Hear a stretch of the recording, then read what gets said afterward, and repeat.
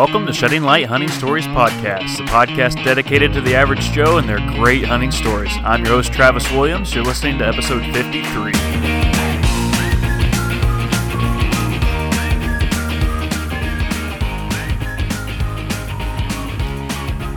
Hey guys, welcome back to the show. Thanks for coming back for another one. Hope that you're having a great week. I had an awesome week. Enjoyed the bow shoot last night, and then also was able to meet up with my buddy Ben Cunningham and go out for another coyote hunt. These coyotes most certainly have my number. I have gone out 5 times with Ben.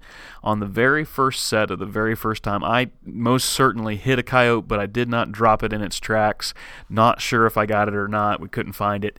And so I've been going out ever since trying to put down a coyote. And so far, I have not been very successful. Last night was epic, though. We went out to a field, and Ben let out a howl with his mouth call, and 4 packs went off all around us, every which direction. And we really thought they were going to be coming in. And I was we're using thermal scopes with mounted on ARs, and I'm scanning. I'm kind of nervous because that's a lot of coyotes going off. And it was just, hair on the back of my neck standing up. Unfortunately, nothing came in close. Ben took a crack at one after about an hour and a half of us trying different locations, trying to get the wind right, which was really tricky. But we tried a new location, and sure enough, we had more coyotes. I probably saw 15 coyotes last night. 2 of them finally came in on a run, but they hung up just a little far, and I'll just be honest, I am not used to shooting and keeping stable with a tripod and all that. It's a lot to manage. Don't want to make excuses, but I flat missed a coyote that was standing broadside. It was just really hard to get settled in, and just fired it off, and they took off running, didn't get them. So I will have to do it again. But it's just something fun to do, kind of in this off season between, for me, the big things are deer and turkey. And so enjoy doing that, enjoy shooting my bow at the Bow League, and I really enjoy doing this podcast. It is not a burden. It is something that I just have a passion for because it's just really cool to talk to different people about their hunting experiences. And it's always, you guys know in this podcast that I relate this to life. Hunting's not just like a private, separate box. Everything's kind of mixed together. And so there's a lot of things that hunting teaches me about life. I had a guy comment saying that he liked the last podcast, but I should have kept out the religious gibberish. So, if that's not your cup of tea, hey, I'm not trying to cram anything down your throat. I'm just trying to tell you this is what works for me in my life, and if it doesn't for you, that's up to you. But I just want to kind of throw some things out there for you to think about. I believe there is a God, and He wants you to know about Him. And so part of this podcast and part of who I am is telling you about that. But mostly what we do here is hear some great hunting stories, and that is the case for today. Before I introduce our guest, I will say that we have some new videos up. I've told you about them before. Head on over to our YouTube page or Facebook page, and you can check out my buddy Trav released a really great video on 2 does he was able to get this past season with his recurve bow. And what is so fun about these videos for me is watching my buddy Trav's reaction. Like most people when they shoot a doe, they get excited, but he truly gets pumped, shakes. I always make fun of him for kind of hyperventilating, and there's nothing wrong with that. I love his adrenaline rush that he gets after shooting a doe, and it just, I don't know, it's just something pure about it, and it's just exciting to watch. So go on over to our YouTube. You can watch 2 great shots that he's put on these does, and I think that you guys will definitely enjoy that. So anyway, thank you guys also for if you've left reviews. Some of you have done that recently, and really appreciate that. And once again, if you'd like to come on the show, sheddinglightod@gmail.com. All right, today's guest, let's get into it. His name is Mike Stelzner. He's from Minnesota, and Mike is friends with Bobby, who we had on just a couple weeks ago. Mike actually owns and runs CNS Custom Calls, and he makes goose calls, duck calls, and does some incredible work. If you look on his website, which will drop here in a little bit, there are some really great calls for you guys to check out if you're into that type of thing. There's turkey calls, and I'm definitely looking to buy one of his turkey calls, but it's not a sales pitch. We really get into how he started this company and how he's worked that out, how he does this now full time, and he talks a little bit about that. He does tell some stories a little bit later on in the show about just some fun experience he's had, some crazy duck hunts, goose hunts, months, and a really cool, just a short turkey story that I think that you guys will love. We also get into a little bit about family and some challenges, and so I won't say any more. We'll just get to the episode and the interview here. Hope that you enjoy this one with Mike Stelzner.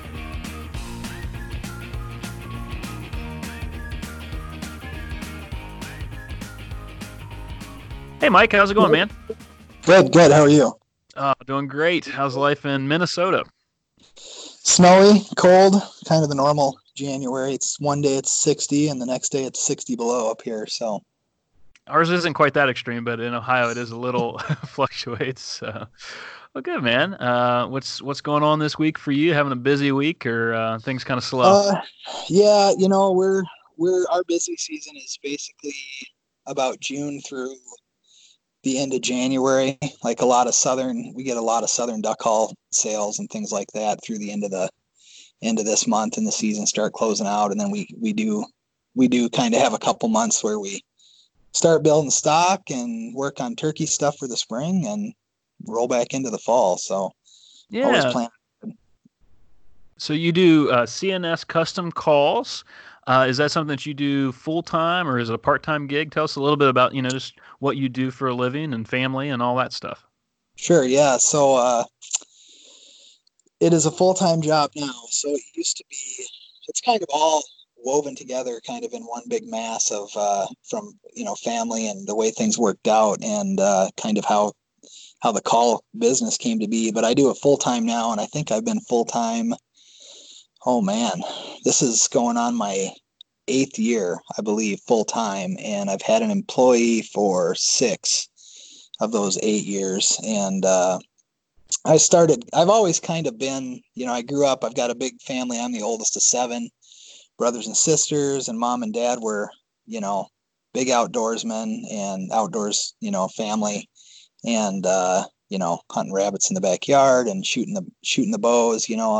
I was big game before I was waterfowl, and I've always been a tinkerer, so hands-on kind of person. I love to work with my hands. So I actually started out doing arrows, fletching arrows, cresting arrows, turkey pots a little bit, and then I started doing wing bone calls because they were easy to do and something that was fun, and started doing that, and then that kind of just crossed over. I think it was about 2002. I started messing with waterfowl calls, and I actually grew up out west, and then we moved over to Wisconsin, where I went to high school, and then I actually went to the Bible college down here in Rochester, Minnesota, and kind of when I was there, I got introduced to a buddy in the youth group that I was part of leading, was a big waterfowler. And so he's like, hey, you should come duck hunting with me and my dad. And so the rest is kind of history. And he's a local youth minister at a church here. And I always tell him that I owe him commission, because without him taking me waterfowling, I probably would be, I would definitely not be in the call making industry. So yeah, that's from what I understand. I have not gone duck hunting, but I understand it's extremely addictive once you go out there. So what kind of drew you into waterfowl?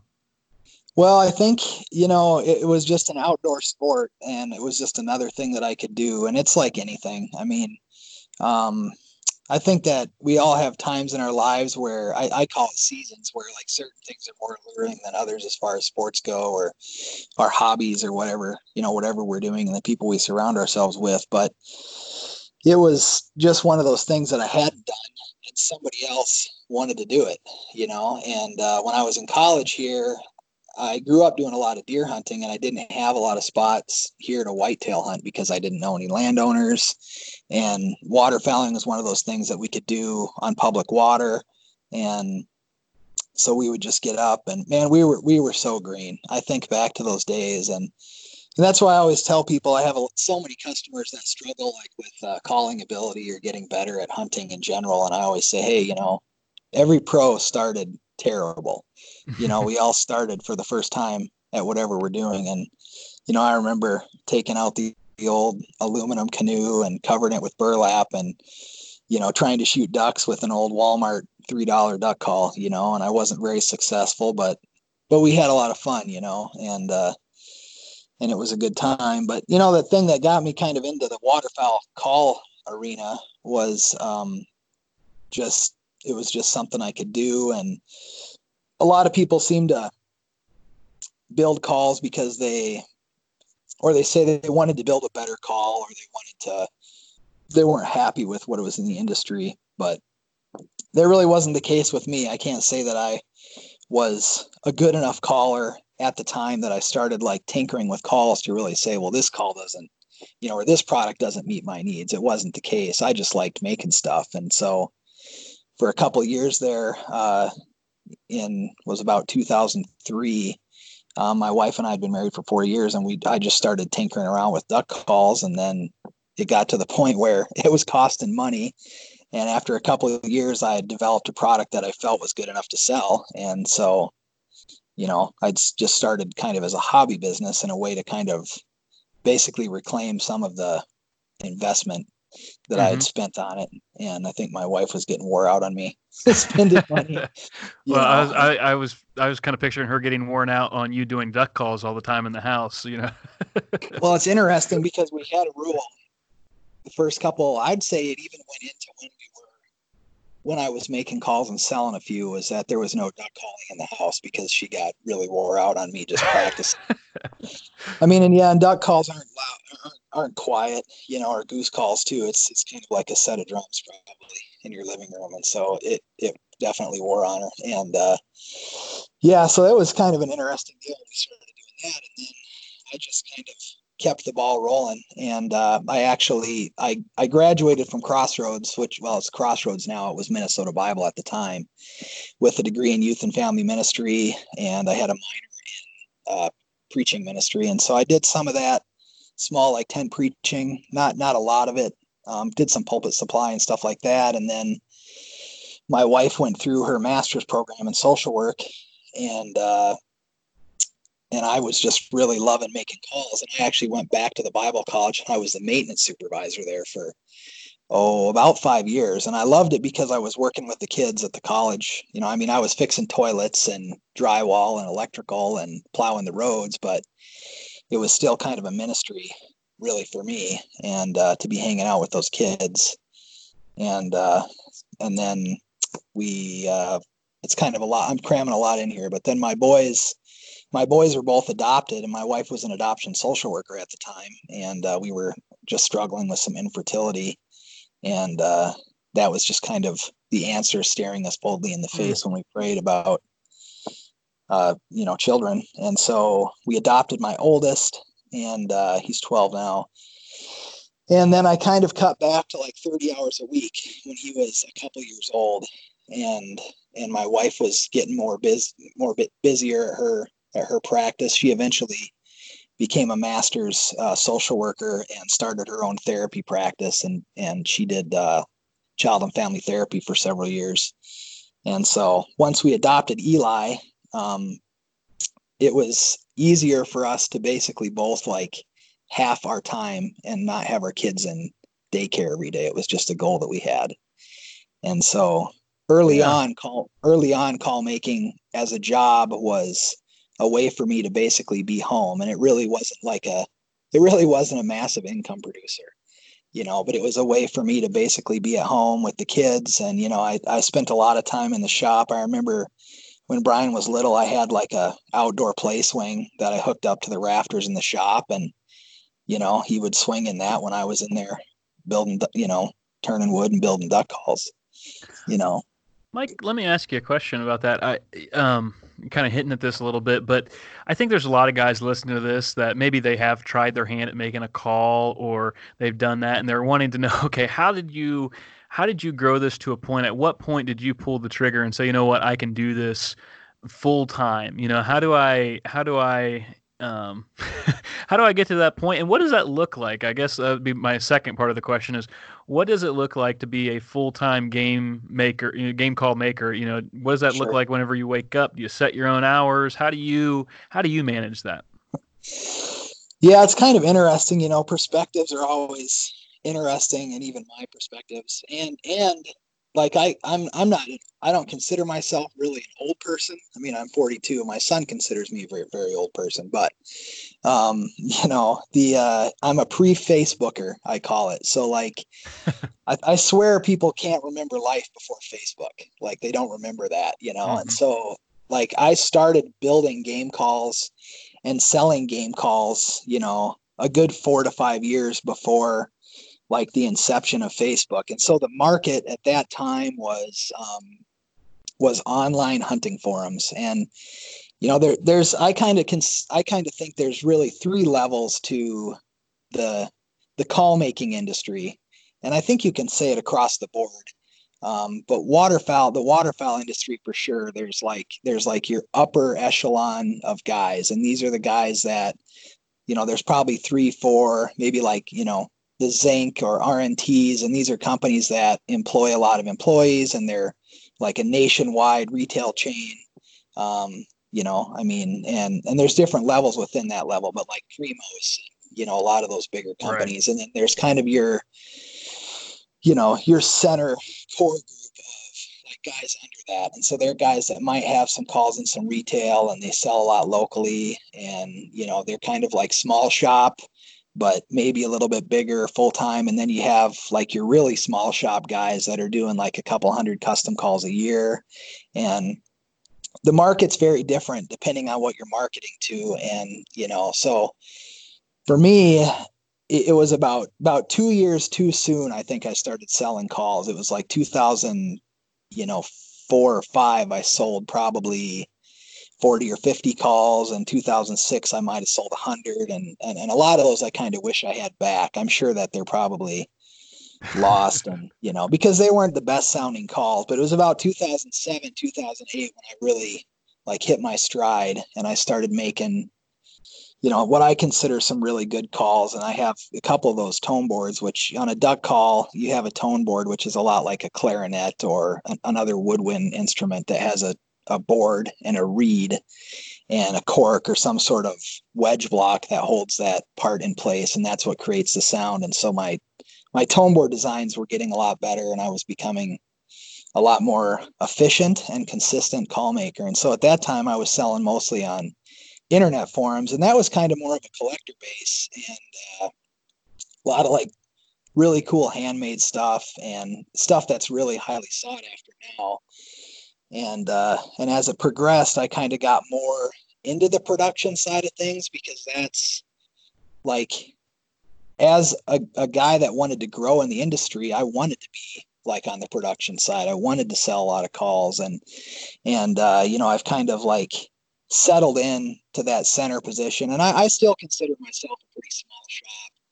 But as far as like you calling and ordering like a fully custom wood that you choose and send to me with different like adornments and things like that, I've kind of had to take a step back from that, and there's a lot of reasons for that, but I was just losing track. But I do, now I've kind of transitioned to where I have like we have a full production line of calls, and they're all my designs, and I have parts roughed out by other machinists, and then I finish them here in the shop and tune them and do various levels of manufacturing here in the shop too. And then we make parts for a lot of other call companies too here, and that was kind of a way to diversify. But it just kind of snowballed, and I'm not a very goal oriented person, which is kind of bad, but it's kind of good too. And people say, well, what was your goal with calls? And I'm like, just to make it to the next day.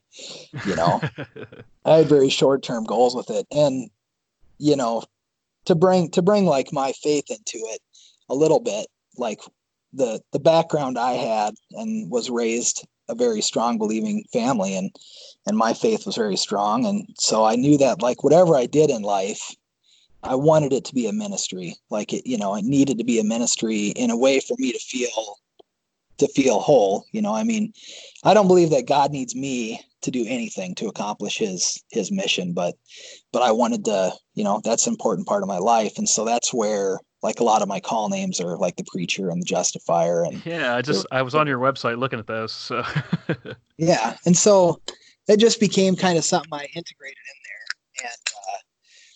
and, and then the rest kind of snowballed in. And and I would say, my average day is pretty much like everybody's average day, now, especially that both of my boys are in school. But before my boys were both in school full time, a lot of my days were, crazy. Like I'd work, you know, half a day and then pick a kid up, and then I'd go back out at like 5 at night and work till midnight or 1. And or if my wife would do like therapy sessions Monday, Wednesday, Fridays, and then I would work Tuesday, Thursdays. And we were very blessed in a way that we could work that. And we made a lot of sacrifices, like horrible medical insurance and high taxes, but it was worth it to be home with our boys as they grew up. And now that they're both in school, I pretty much work, I work, during the day, and then, I fill orders, and I do a lot more paperworky type stuff than I want to, and that's kind of why I really needed another employee, was so that I had somebody there that could work when I wasn't there. And that was a huge benefit. I met some guys through an old forum called MinnesotaWaterfowler.com, and it was a total God thing. And Matt Keller was the guy's name, and he's working at a YWAM base now out in Idaho. But at the time, he was ministering to at-risk youth, or just kids that just needed some mentoring, and we did some duck hunts. And then I started kind of helping them raise some money with call sales and whatever we could do for those trips, and we kind of hit it off. And the first gentleman that I hired was one of those youth kids. And then the guy that's working for me now, Adam, who's been working for me for going on 5 years, he went to Bemidji, the Bible College in Bemidji with Matt, and was looking for a job. And I said, yeah, come on, move on down, and let's, make duck calls for a living. So that's cool. It's kind of that's really neat. Yeah. Now, let me ask you this. How much hunting are you able to get in with this kind of job? I mean, obviously you're wanting to go out and probably test these calls. So how do you have a bunch of people that like try out your calls and they write up reviews, or do you go out and primarily test them out yourself? Yeah. I mean, for the most part, as far as like field testing goes, a duck call, most duck calls sound like a duck, or or they don't sell, or they're effective. And so you kind of build a design that has the right sound, but also fits a broad spectrum of users, try to make it user friendly. And I think that's one thing that's made my calls very successful, is that, I was an average caller, and then became kind of above average, but just got to the point where, the product fit a lot of people. And so, I have hunted a lot less the last, handful of years. Of course, when you have kids and they start getting older, and then you do it for a job. And the fall is our busy season. And so, Adam, my employee, hunts a lot more than I do.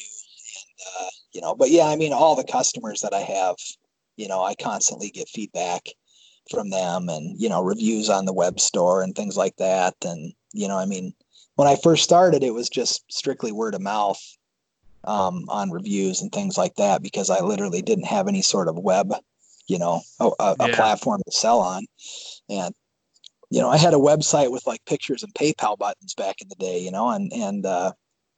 now I've got a web store that I've integrated. And so there's some videos and sound files on there. And, what's that? It's kind of, oh, sorry. I was going to ask you, what's the website, in case guys are just like itching to know what this thing is, so they can look at some of these calls. What's your website that you have there? Yeah, the web address is just www.cscustomcalls.com. And then when you're on there, that's my main page that I developed. And then there's a button that you can just click to go to the storefront, and that's store/cscustomcalls.com. And so the storefront, eventually, I've been trying for a year to integrate those two together. And I've kind of always been the do-it-yourselfer with every facet of my business. So I'd build my own web page, and because every time I'd have to do that, they would need the content anyways. And I'm like, well, I'm building it already. So I'm still not quite that savvy when it comes to integration, but yeah, that's got pretty much all my production line on there. And then I have a page that has signature stuff, which,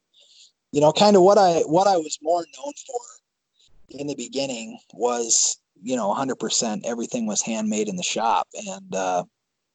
And, I mean, there was a couple of years there between 2008, 9, 10, and 11 where, I was entering, there's a national call making contest, which is actually coming up here the first week in February, but it's held down in Opryland in Tennessee, in Nashville, Tennessee every year. And it's turkey. It's the National Turkey Banquet. The Turkey Federation puts on their national convention, and they have a turkey call making contest and a duck and goose call making contest. And they have a decorative side and a hunting side. And so the decorative is just strictly judged on art. And then the hunting side is judged on, like, they actually judge your call, like with, contest callers come in and they blow the calls and judge them. And so 2008, I believe, was the first year that I won Call Maker of the Year. And so they kind of judge all the calls together and from all the makers, and then they take the top like 6 up, and then they rejudge them all. And then it's like best of show, Call Maker of the Year, second best of show, and then down the line. And over the years, that contest has grown quite a bit. I think the first year I entered, there was like maybe 60 makers, and now there's almost 200 makers that enter that contest. And so that kind of, I tend to be a pretty modest person, but I've been extremely blessed there to have won, I think 11 championships over the years. And I've kind of retired now, and my son has started entering a little bit, but that really kind of was like a boost to my confidence. And also, I mean, it really didn't sell me a ton of more calls, but I think it probably did help things because it gave my calls some, reputation. Right. And people saw that, and, so they, it helped my sales. But, since then, those years there, those 4 years that I was really entering hard and winning there, I was hand making like 400 to 500 calls a year, and I wasn't full time yet. And it just, like, by the last year, it just about wrecked me. And I never got tired of it or wanted to quit, but I was just ready I think I probably would have burnt out eventually. And so that's what kind of forced me to go full time with it, Gotcha. Well, I have to imagine, I kind of want to transition a little bit into your hunting stories that you have and Sure. get some of those, but I have to imagine that if I would start like trying to develop a call and then I take it out to hunt, and I was actually able to kill something because of a call that I have. Do you remember the first, animal you were able to get based off of a call that you personally made? Can you think of what that hunt, or maybe something closely related to that, Mike?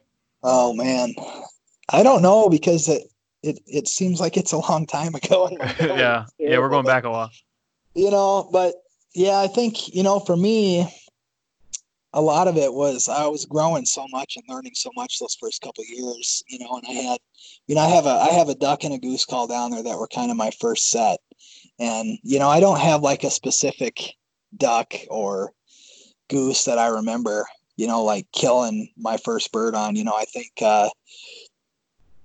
the one year I was making calls, we went to North Dakota and we shot a bunch of birds. And, I'm sure even then I sounded terrible on a call, but, sometimes it just doesn't seem to matter. I mean, there's so many more variables, and it's not a very good sales tactic, but, there's way more things that you need or that can help you than a duck call, even though a duck call is a crucial part. But, there's so many more variables to hunting. But, I have a lot of those calls from the first couple of years that are in my collection for the boys. And those are kind of things that, like duck hunts or goose hunts, and that's what it would have been. I still haven't killed a deer with one of my own grunt tubes, but that's not because I haven't had opportunities. It's just because I haven't had the right deer, at the right time.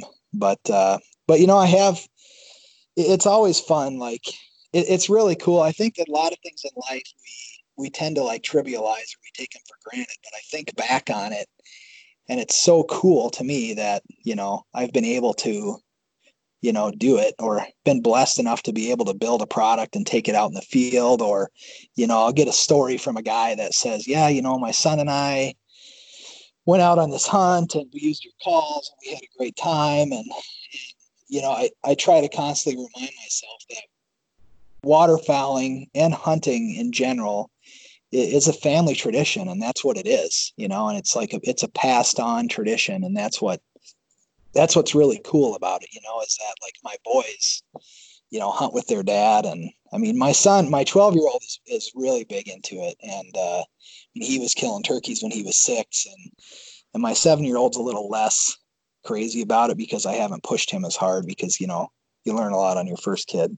Yeah. And but he gets spoiled rotten. I mean, I hunt less.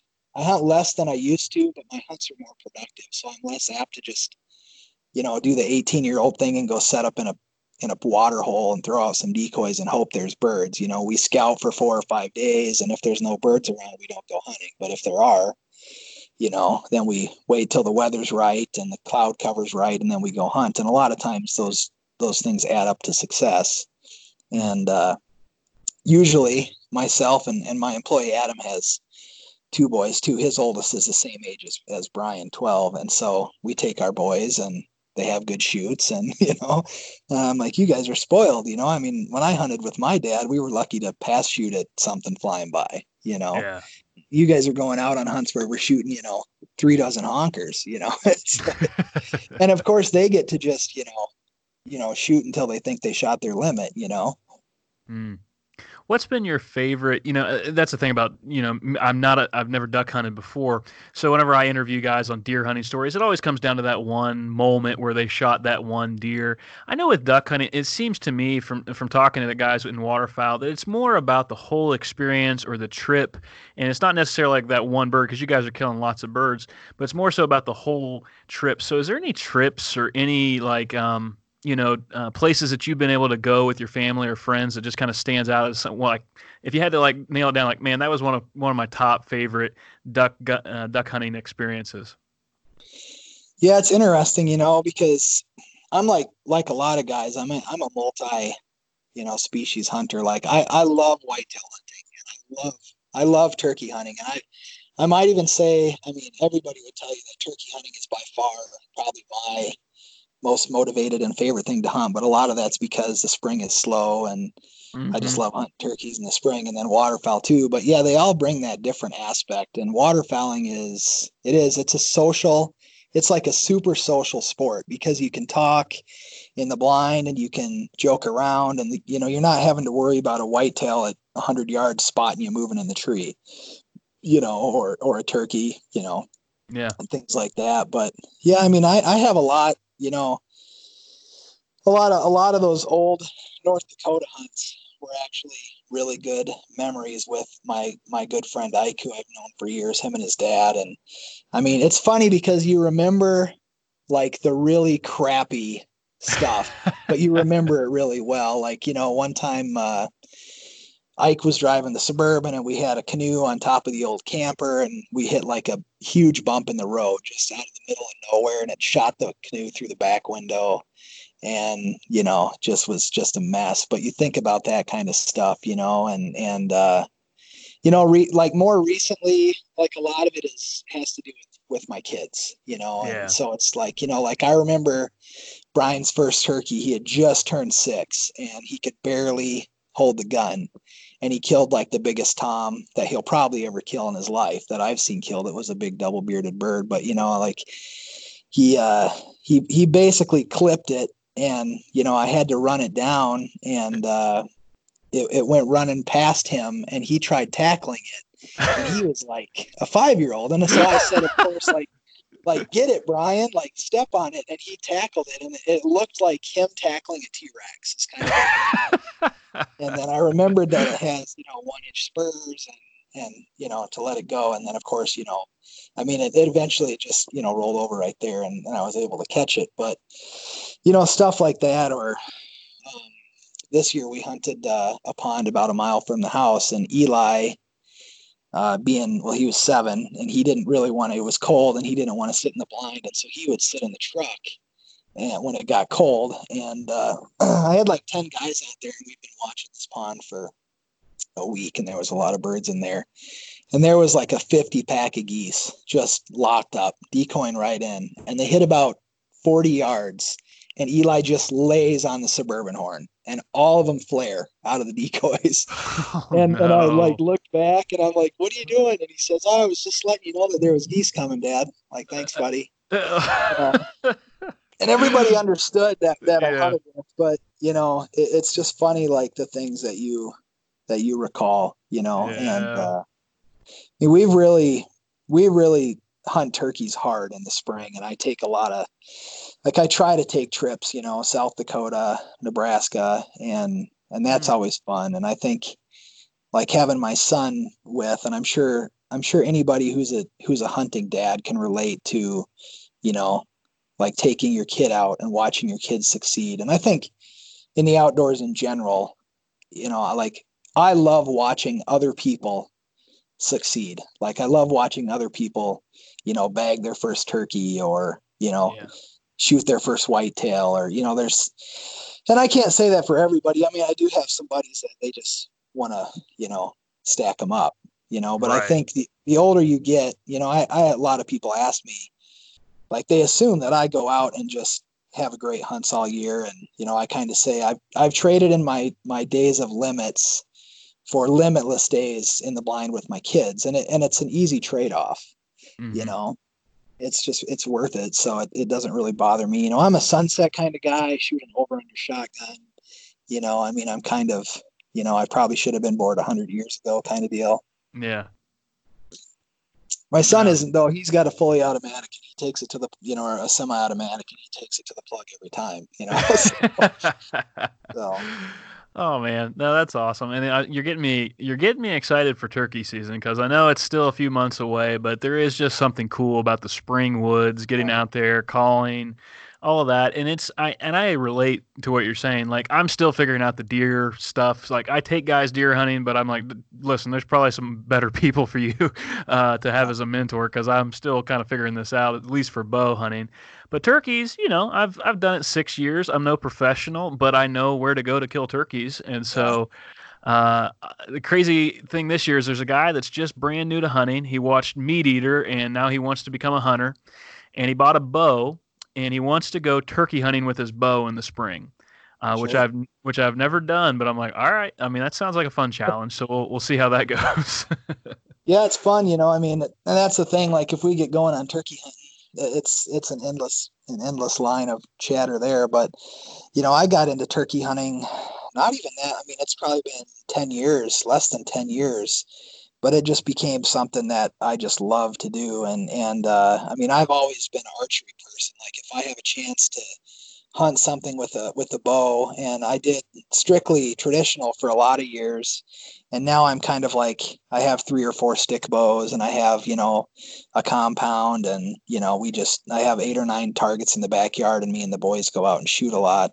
And but like I was a big, that's all I did in the last couple of years here.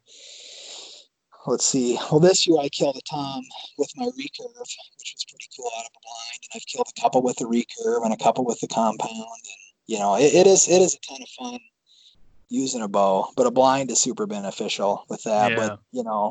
like it's hard to beat. I elk hunted a couple years out west before we moved out here, and of course there's no elk out here, and so I always equate it to like elk hunting, but on a different plane where you call and they gobble back. I mean, it's the most incredible. I mean, geese honk back, and it's fun to like to work birds. It's all similar, and it's fun to work birds. I know a lot of guys that really like waterfowl, and they will moonlight turkey, but they hate deer hunting, and it's because their demeanor is like, I don't want to sit in a tree for 3 hours, and watch one deer. They like to Right. call stuff in, and so for me, I find solace and reward in both styles of hunting because like I said, the social aspect of waterfowling and turkey hunting and the camaraderie. But I think you can have that with archery and with deer. I have a couple buddies and we run cameras on a property and we're like constantly bantering back and forth about pictures and stand sets and things like that. And that's what I think makes life valuable. God didn't design us as to be alone. He designed us to work, to love and to be part of other people. And so like that's what gets you excited. Like, Hmm. when you're talking to your buddies about spring turkey, and if you just did it by yourself, it'd be fun, but man, Yeah. it's not near as fun as celebrating it with somebody else. Yeah, I see a lot of like there seems to be a push for solo hunters, and kind of DIY going back in. And I Sure. understand that. I think there's like the challenge of being by yourself and can you do this on your own? And there's that personal reward. But for me Sure. personally, I mean, I'm with you. I find it more valuable to be with people and share an experience. Yeah. Because you can always go back and you said this a little bit ago, Mike.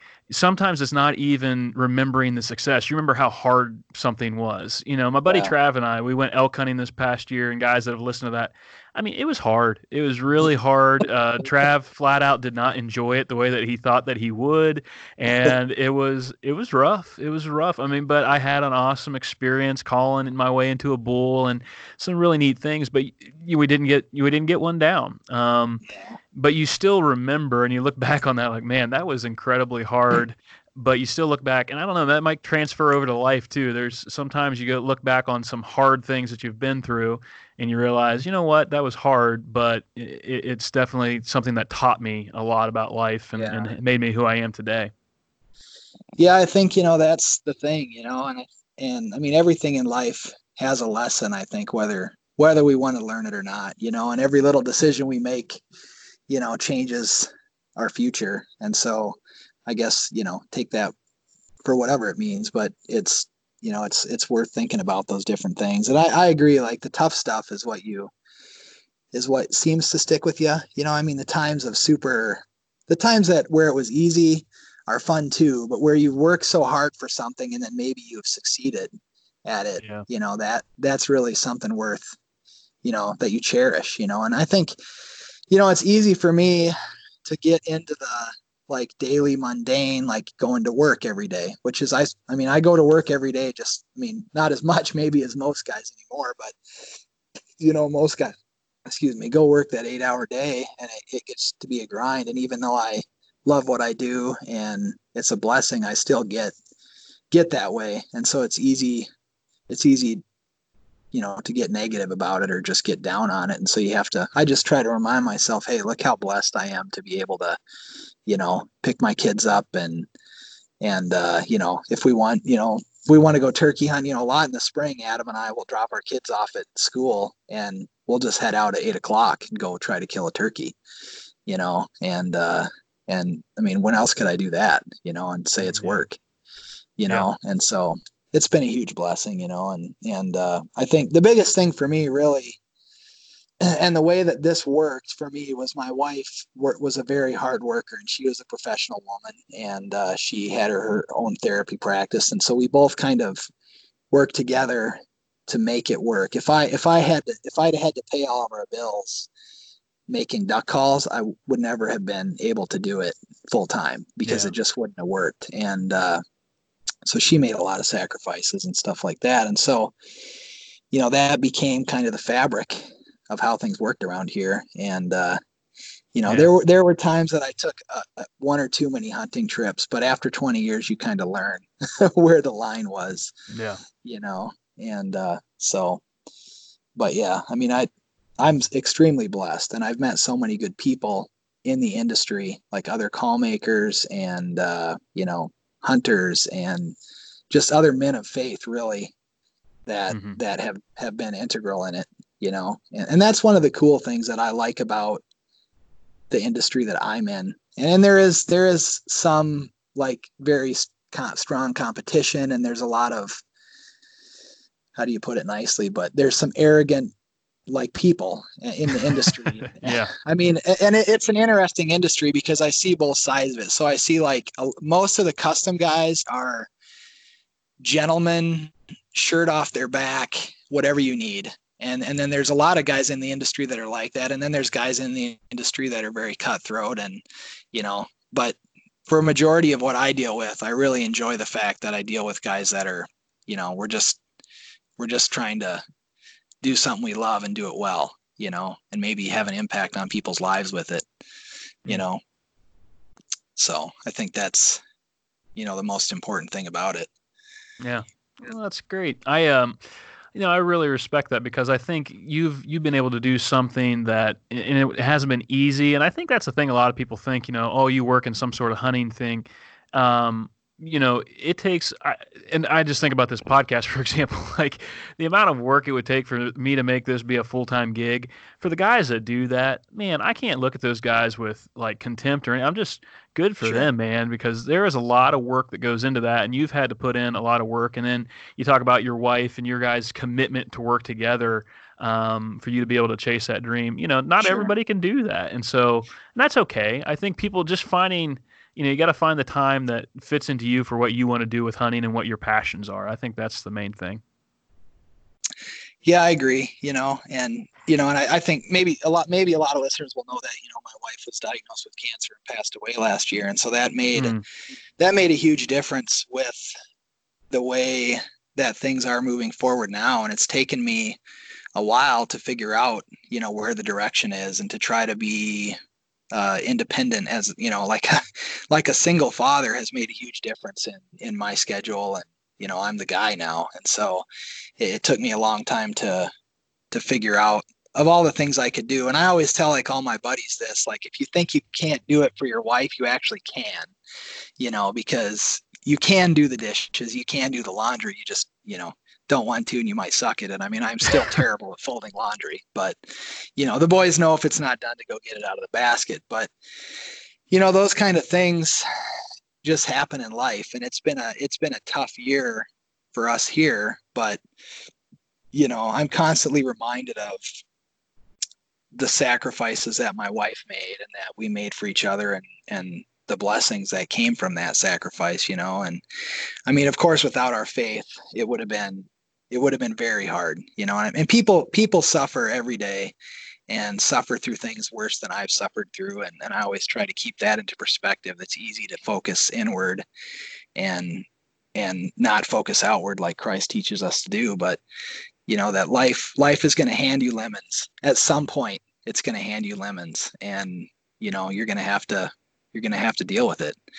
And how you deal with it is going to define your future. And so you kind of you kind of have to write it out, and that's what life's about. And so I really can't complain, like you said. I mean, it was a lot of hard work, and I try to remember that when I'm handing out deals left and right for calls. Okay, you worked really hard to get here. You should try to make some money off of it. But I think mm, if anybody out there is, and there's a lot of guys that ask me all the time, like, how can I get into this, or how can I do it full time? And I kind of just tell them all the same thing, like, just work hard. I mean, there's a lot more shortcuts now, it seems like, than there was when I was starting. I mean, Facebook is a plethora of how do I do this with a 10-second post, and you can get an yeah. answer off Google. And I mean, there's a lot of answers even out there now, but at the end of the day, it still comes down to like commitment and wanting to build the brand. And I mean, it took me a long time to kind of build the brand that I have. And I'd hate to do it now. I feel like there's so many more people in Yeah. the industry in the last 10. I mean, just like the outdoor industry in general, like everybody can have a company, a podcast. I mean, you name it, and they can Yeah. do it, because it's right here at our fingertips.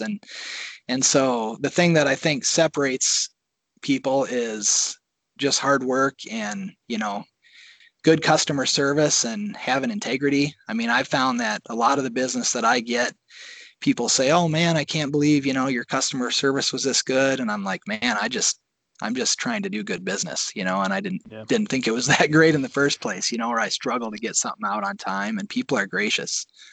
So, Absolutely. That goes a long, long way. And Mike, I really appreciate you, sharing your stories, and also, I know it's tough to talk about your wife. You and I, before we got on here, we talked a little bit about those things, but I completely relate with what you're talking about with,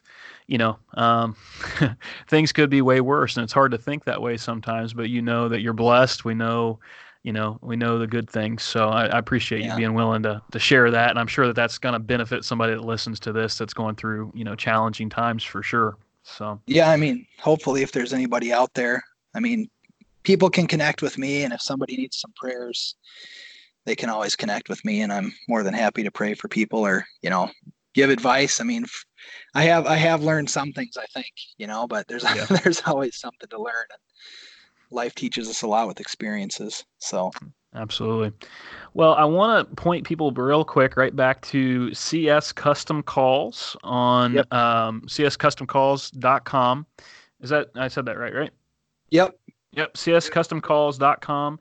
And I've been just kind of, while we've been talking, I've been looking. I might have to try out some of these Prodigy mouth calls that you got here for turkey hunting, because that would definitely be. My wife is like, why do you have to buy new mouth calls every year? I'm like, well, I don't have to, but it's kind of gross if you think about it, to let that moist thing sit up in a cabinet for a year and then, put it back in your mouth the next year. I like to, at least have one fresh call. So Yeah. I go through a lot of those calls, it seems like. And actually those calls, I kind of, the turkey calls on the site there, the mouth calls, I have a gentleman named Shane Simpson makes those, and he runs a site called callingallturkeys.com, and he does a lot of YouTube footage and stuff in the spring. And but anyways, he makes those for me because I'd rather turkey hunt than make turkey calls, and so he just makes those, and he's really good at it. And so I just want to give him credit. But yeah, they are good calls, and they're kind of like, we work through a few different things, and I've got a couple variations on there that are calls that I specifically like to use that he built for me. But yeah, I used to try to reuse calls after a year, and they just never seem to sound the same. Not quite. I lose it. If I'm lucky, I wear one out before I lose it, but usually I lose it. And it's really bad when you have like a whole box and you can just grab out of it. It's not very good for my bottom line, but yeah, it's always nice. So yeah, you're on Instagram and Facebook, I believe. CS Custom Calls. Yep. I'm looking at Instagram right here, so you can see some cool pictures there of the calls and some of your looks like some hunting adventures that you got there. Yeah, I try to do better at that, but it's one of those things that Instagram is a constant battle. Everybody wants to see what's going on, but usually when I have stuff to do, filming it is the last thing I think about. Yeah. But yeah, there's a lot of good info on there. The web store pretty much has everything that's in stock and sound files. And of course, in this world, I'm only an instant message away on either of those accounts, which is good and bad. Yes, I understand that. Yep. So. Well, Mike, it was really great hearing about your calls and hearing about business and life and some of the stories there. I really appreciate you coming on and sharing that today. Yeah, you bet. I'm glad to do it. All right, there you have it. Really enjoyed just kind of hearing Mike talk a little bit about his call business. I don't think I've ever talked to anybody that's been able to kind of pull that off full time and just talk about the work that is required and kind of chasing that dream of his. And I just really appreciate him. I know, he had mentioned before we started the episode about his wife, and didn't expect him to kind of bring that out, but whenever he did, it's just a truly remarkable man of faith to kind of going through something like that and the challenge of loss. And so I would encourage you, if you've gone through something like that and you're just struggling a little bit and just wonder a little bit about faith or any of those kind of things, feel free to send Mike a message. I'll list his information down below. You're also welcome to talk to me. If you've listened to any of my previous episodes, you know that that's something I've experienced a lot, especially in 2018. But on a positive note, we just want to say thanks so much for listening, and thank you so much for coming back for another episode. We'll have another exciting one next week, so make sure that you hit that subscribe button if you haven't done that yet, and hope that you enjoy the stories. We'll see you next week, and remember to shed the light.